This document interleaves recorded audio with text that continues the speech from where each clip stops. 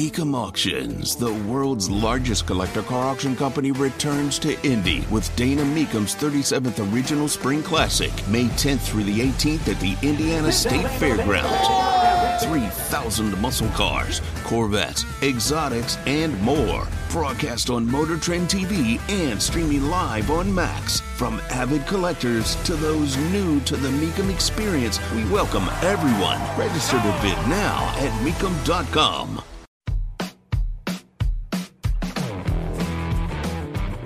I find some of the market talk confusing, and specifically the talk about how we think this economy is going, because you and I both know, living on Midwest Main Street as we do, that things aren't great.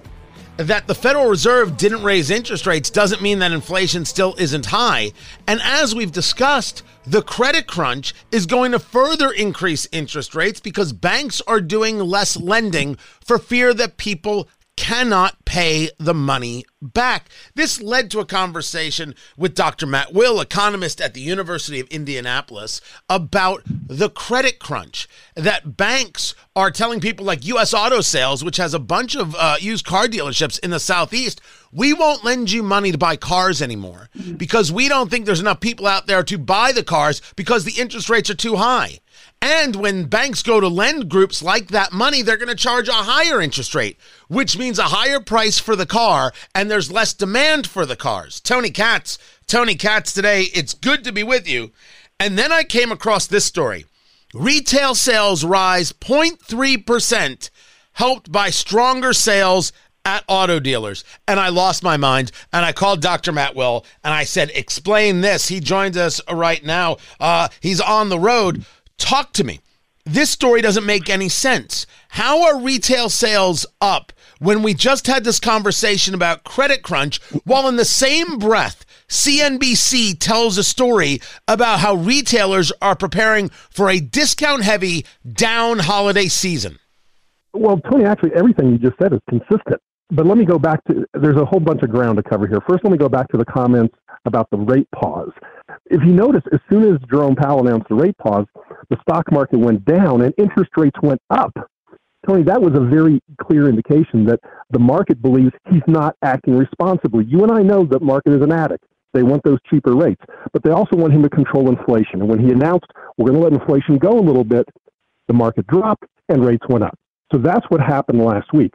This report that just came out, though, this is a very interesting, there's so many aspects to it. I don't know if you want to start with the lowering of the quality of what people are buying or the upcoming holiday season. What do you think? We can start with the fact that we're seeing inventories not go up at all. They're basically declining because there's nobody buying in the future. And then how does that relate to stronger sales at auto dealers?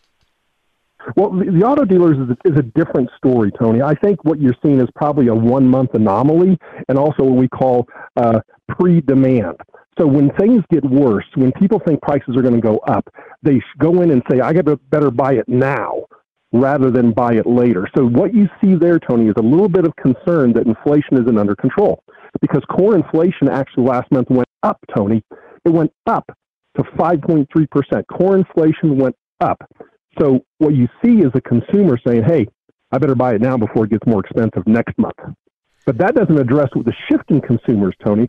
We also see a shift from people buying high-end goods going to lower-end establishments like Costco, like Walmart. So those people are seeing an increase in sales. The higher brands are seeing a decrease. Talking to Dr. Matt Will, economist at the University of Indianapolis. And to further that point, the CNBC survey showed that middle price point items like jackets are dominating the early holiday order activity. Less than 20% of the orders are high-end items, which translates to little Johnny and little Sally still need a jacket so they can go to school and not be cold. But we're going to hold off on buying another big screen TV. Tony, people may be wondering why we're talking about holiday sales, in June. The reason is because the retailers are anticipating what's going to happen. So it's a really good leading indicator because they must place their orders now for the holiday season. And we're seeing that they're decreasing their orders. You mentioned it. Inventories are anticipated to decline based on the current orders, and they're shifting to lower items rather than high value items.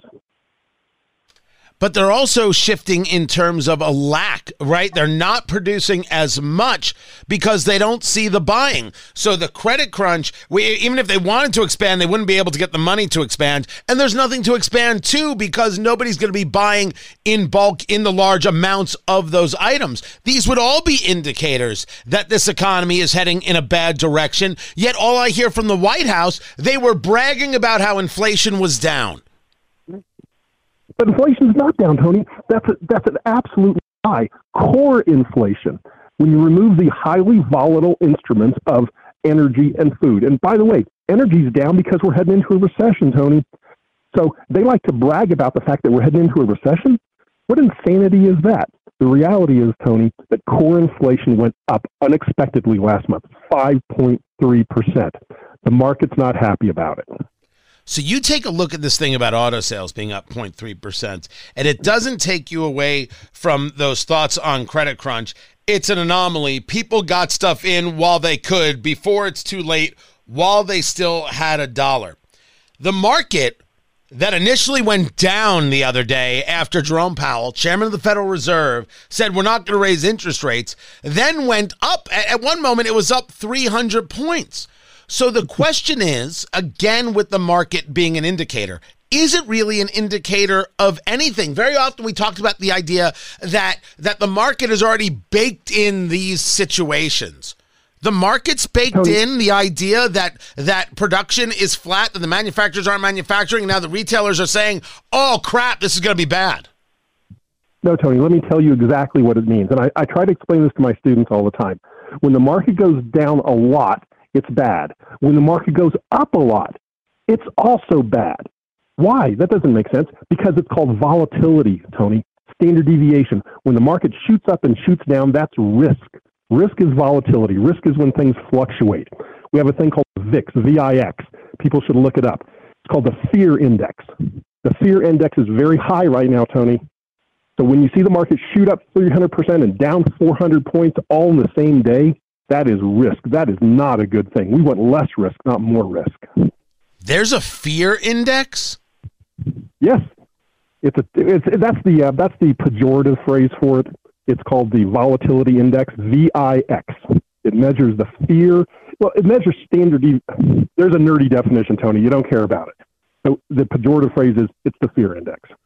Okay, the volatility index, known as the VIX, takes a reading of the stock market's blood pressure, measuring investors' fear. You're saying that investors are afraid, but I need you to define investors. Are we talking about people like me? People like just investing in a stock here and there? Or are we talking about the big funds making multi-billion-dollar purchases? Both, Tony. It's the professional investor, it's the retail investor, and it's everyone in between. The volatility index, by the way, it says 14.25, down a quarter point as I'm looking at it from the other day. But there have been moments it's up at 33. Give me a difference between those numbers. What do those mean to me? It's actually a measure of what we call standard deviation. If you go back to your high school statistics Don't make class. me do that. Don't you dare make me go back to high school. Well, I know that's when you were. I don't know if you were the cool kid or the bullied kid, but either one, Tony. High school doesn't bring back the fond memories, does it? But 14% actually isn't bad. 33% is disastrous. When Trump was in office, it was floating around 10, which is a much, much, much better number than what we have right now. And you can't look at it a week ago. You got to look at it right now because it's a snapshot in time. It's constantly changing, second to second. Yeah, and that's what gets fascinating because right now I'm looking at this. I think I'm looking at it right, and it's like 14 and a half.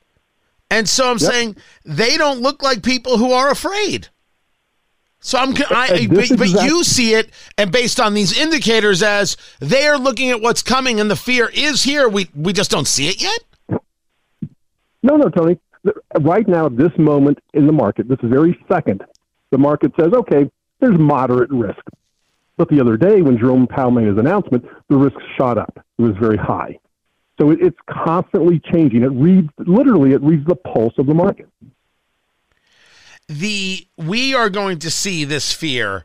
Is that what we see when the manufacturers say we're not producing? Is that what we see when the retailers say we expect down? Or is there another indicator, something else out there that if you watch that, you're very big on the producer price index, the PPI, the idea of actually producing the stuff that we buy. Is there something else to be looking at as an indicator of, oh, this is a problem? Well, Tony, let me not let people misinterpret the VIX. If it's low, 14%, that doesn't mean things are good, or 10%, that doesn't mean things are good. It just means there's no uncertainty. It's the uncertainty that causes that number to go up. If we are certain there's going to be a recession and everyone agrees and there's no dispute, that number will go down.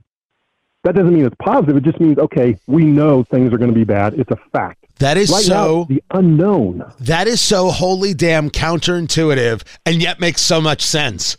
We're certain things are going to hit the crapper. Like that's crazy town. That doesn't seem to make sense. You would think that it would go the other way, and we would see it if we're understanding this VIX properly in big number. Your argument is no. This is about certitude that things are going in a bad direction. Is there another indicator that you look at that adds on to this proof? Well, Tony, it's a combination, and the reason I brought up the VIX is because it's a measure of certainty. It's the fear, it's the risk, and it's moderate right now. But combine it with what you told me earlier, and that is that we have this consumer, or the inventories that are declining, the holiday season ordering is slowing. We now certain. We have that data. That is certain. We know that is happening. That's a fact. So those facts cause the VIX to go down, but not for a good reason. Yeah, the story came from Bloomberg News. U.S. factory production remained sluggish in May, suggesting manufacturers are growing cautious in the face of tepid global demand and equipment spending. We talk often about focusing on the United States, but we know that the European Central Bank raised rates by a quarter point. They're still trying to deal with this inflation issue. On the world stage, is this global recession, or is this limited to certain sectors, certain areas, certain countries? Okay, well, let's not have an opinion. Let's say facts. Fact. Europe just went into a recession 2 weeks ago. Fact. China came in about half of what the forecasted GDP growth for the country was. Fact. Global orders are down. I don't know. Is that global recession? I'll let you define it. Yeah, and we all know that China lies. So when they say they're down half, it's very possible they're down much further than that. You and I have discussed, do you spend your money now or do you put your money in a money market now? And there was a time where you're like, no, buy things because your cash will be worth less later. The last time we spoke, you reminded people that money markets were at 5%. And I said, full disclosure, that a couple weeks before you had brought that up, I moved money out of a bank and put it into a money market because it was much better return for me. And those 6-month treasuries are still even paying higher, and they're paying higher than the 10-year treasuries for sure. Are you still in the money market and hold it world? Not that you give investment advice on this show, but just as a concept? Or are you in the you better buy the things you need now before it's too late world? Okay. Based on the last time we spoke, Tony, my opinion has shifted a little bit. It shifted because of the data that you just presented, that consumers are buying now in anticipation of things getting worse. So add that to the equation, but it's still better to have a 5% 6-month investment than it is to go out and purchase a bunch of assets. If you need the asset, buy it now. If you don't need it, put it in a 5% investment. Dr. Matt Will, economist at the University of Indianapolis, DRMATTWILL. That's where you find him on Twitter. Be sure to follow him. Sir, I always appreciate you taking the time. More to get to. Keep it here. I'm Tony Katz.